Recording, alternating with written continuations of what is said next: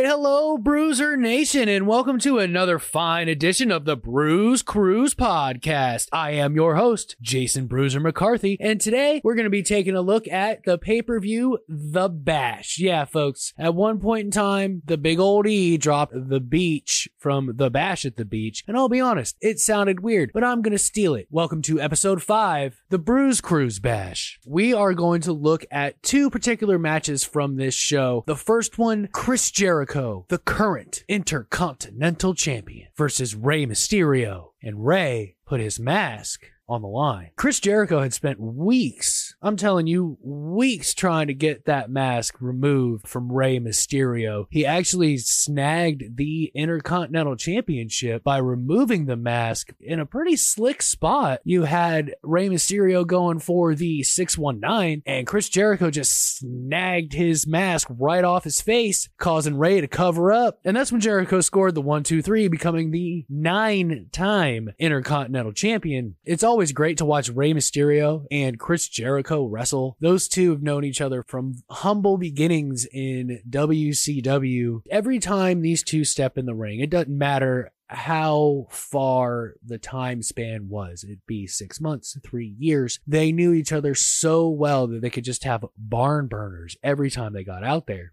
And Rey was busting out some moves on this one that I forgot he used to do and were much easier for him to do and make look good. He did a double springboard moonsault right at the V of the corner. You guys know what I'm talking about, that where the turnbuckle meets. He was on the outside. He springboarded off one, bounced into the other, and then did a moonsault. That was pretty sweet, and it looked crisp. This is when Jericho was in his save me stage, where it was all about him, egotistical, huge, forget the fans, whatever. And there was a lot more yelling involved in Chris Jericho matches back then. He was always yelling something, especially early on, trying to get the crowd into the matchup. And when I say they really knew each other, they really knew each other. I mean, that springboard codebreaker reversal that Jericho and Rey did, when Rey Mysterio went for the springboard crossbody and burst it into the codebreaker, I mean, that's something you can only do with someone you trust and is supremely talented. The height that Rey Mysterio got to take that codebreaker, which he basically kind of took it right in the chest by the way it looked. It was more of a chest breaker than a codebreaker, but it still almost got the job done. And I've never seen anybody body slam somebody on the top turnbuckle. That was kind of funny by Chris Jericho onto Rey Mysterio. And that's why relationships in wrestling can be so important. Yeah, you can have great matches with guys you don't get along with. Sure, you're professionals. But man, friends, you just try stuff. You just do stuff. You go out there and you have fun. And you can always tell when the wrestlers in the ring are having fun. It shows in their work. And oh my God, I can't believe it. I saw Rey Mysterio, not once but twice, Hurricane Rana Chris Jericho. Oh, but he tried for it a third time. That didn't work out for Rey. Once again, Chris Jericho, third time's the charm, countered a Hurricane Rana into the walls of Jericho. It's really hard to do the Hurricane Rana to Chris Jericho. I did allude to it a little bit before. These two just create absolute magic together in that ring. And the ring psychology that they used for this match is just as important as the counters and reversals and pinfalls and big moves. The feud was more than just for the Intercontinental title. It was personal. Jericho personally wanted to be the guy to make Rey Mysterio take that mask off forever. And we all know Rey Mysterio, he's not all about that. That was really personal for him too. That mask is everything to him. And I think WCW did him wrong when they made him take off that mask. But that's a topic for a different show. What I mean by the psychology is Jericho was ripping at that mask the whole time. And Rey had to keep adjusting for it, which always makes things interesting. But here's the thing. Rey Mysterio's no dummy.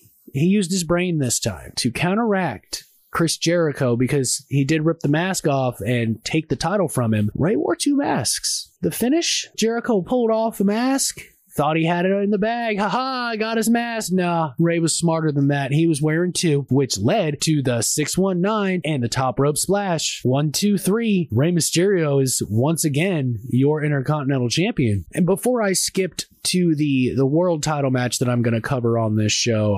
I watched their little Raw recap from the week before. It was pretty weird to see Trump on WWE TV. And I will say this, it is a damn shame that we as a country elected a president that used Pro Wrestling 101 to win the election. I love pro wrestling, guys, but this is the United States of America. This is a country. This is not high school. We need to sit back and think before we cast our votes, because let's be honest, I'm going to be frankly honest. I like my politics like I like my religion. I don't care what party you are. I care about the person that you are, the things that you have done to improve communities. I'm non-denominational.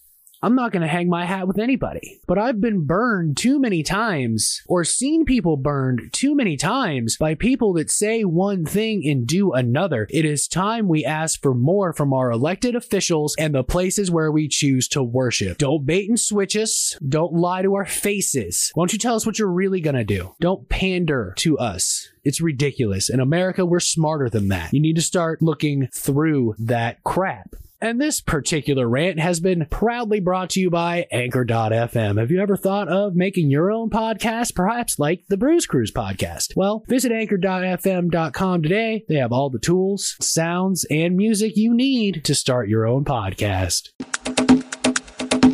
And now we have come to our main excursion of the episode. CM Punk, Jeff Hardy for the World Heavyweight Championship. CM Punk had just taken the world title from Jeff Hardy by cashing in Money in the Bank after that hellacious ladder match between Jeff Hardy and Edge at Extreme Rules, which I did cover here on the Brews Cruise podcast, episode 4. I told you I love ladder matches. This was actually the first singles match between Jeff Hardy and CM Punk. There were some brutal spots in this one. Jeff went for his poetry in motion on the outside by jumping off the steps. CM Punk was on the barricade. Well, CM Punk moved. Hardy hit that pretty hard. I don't know if that caused him to be slow or what, but we'll get to that in a minute. And I do miss watching CM Punk wrestle. He was so brutal but crisp, and stiff but never hurt anybody. That's a fine line to walk, and not all the guys can do it. A lot of them can, especially now, but back then, there weren't a lot of guys that could walk that fine line and not piss people off. And CM Punk was one of those guys that could give it as well as he could take it, but he was skilled enough to make it look like he was really connecting,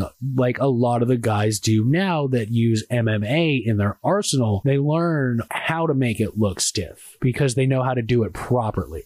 And like I said, Jeff Hardy was a little bit slow in this one. I talked about it, right just a couple seconds ago when he hit that barricade. I don't know if that caused it or if he was still feeling it from that ladder match, because he was just off. He was slower than normal. He was gassed really quick. I didn't pay a lot of attention to the dirt sheets back then, like I really don't now. So I don't remember if this was the middle of his addiction problems or not, but he didn't look like Jeff Hardy out there. He was slow and sluggish. Honestly, he looked beat up. I don't think it had anything to do with his addiction problems, not the matchup itself, but he just looked beat up. Like he probably shouldn't have been out there. He probably should have taken another month off because that ladder match was brutal as hell. It was a really long finish, but it was a good finish. Jeff Hardy finally got CM Punk prone on the mat, able to deliver the Swanton bomb, goes for the cover. 1, 2, 3. Bell rings, crowd goes wild, but wait. The referee just noticed CM Punk's leg was under the bottom rope. So he started the match over. They start brawling, and CM Punk pulls out an old Ric Flair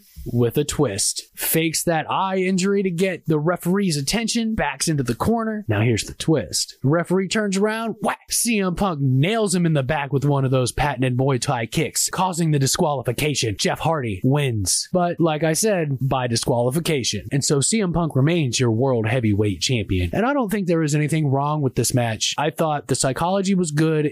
This was a very big precursor to what they would really get into when CM Punk would chastise Jeff Hardy about his addiction problems and his substance abuse. But this was an appetizer for it. I'm not knocking Jeff. He could have been beat up. I don't know. Wasn't there. Don't know him. But he just looked slow. All right, Bruiser Nation. I'm going to thank you one more time for tuning into the Bruise Cruise podcast and enjoying these excursions with me today, especially the Bruise Cruise Bash. See what I did there? And until then, Bruiser Nation, stay good, because I'm always good.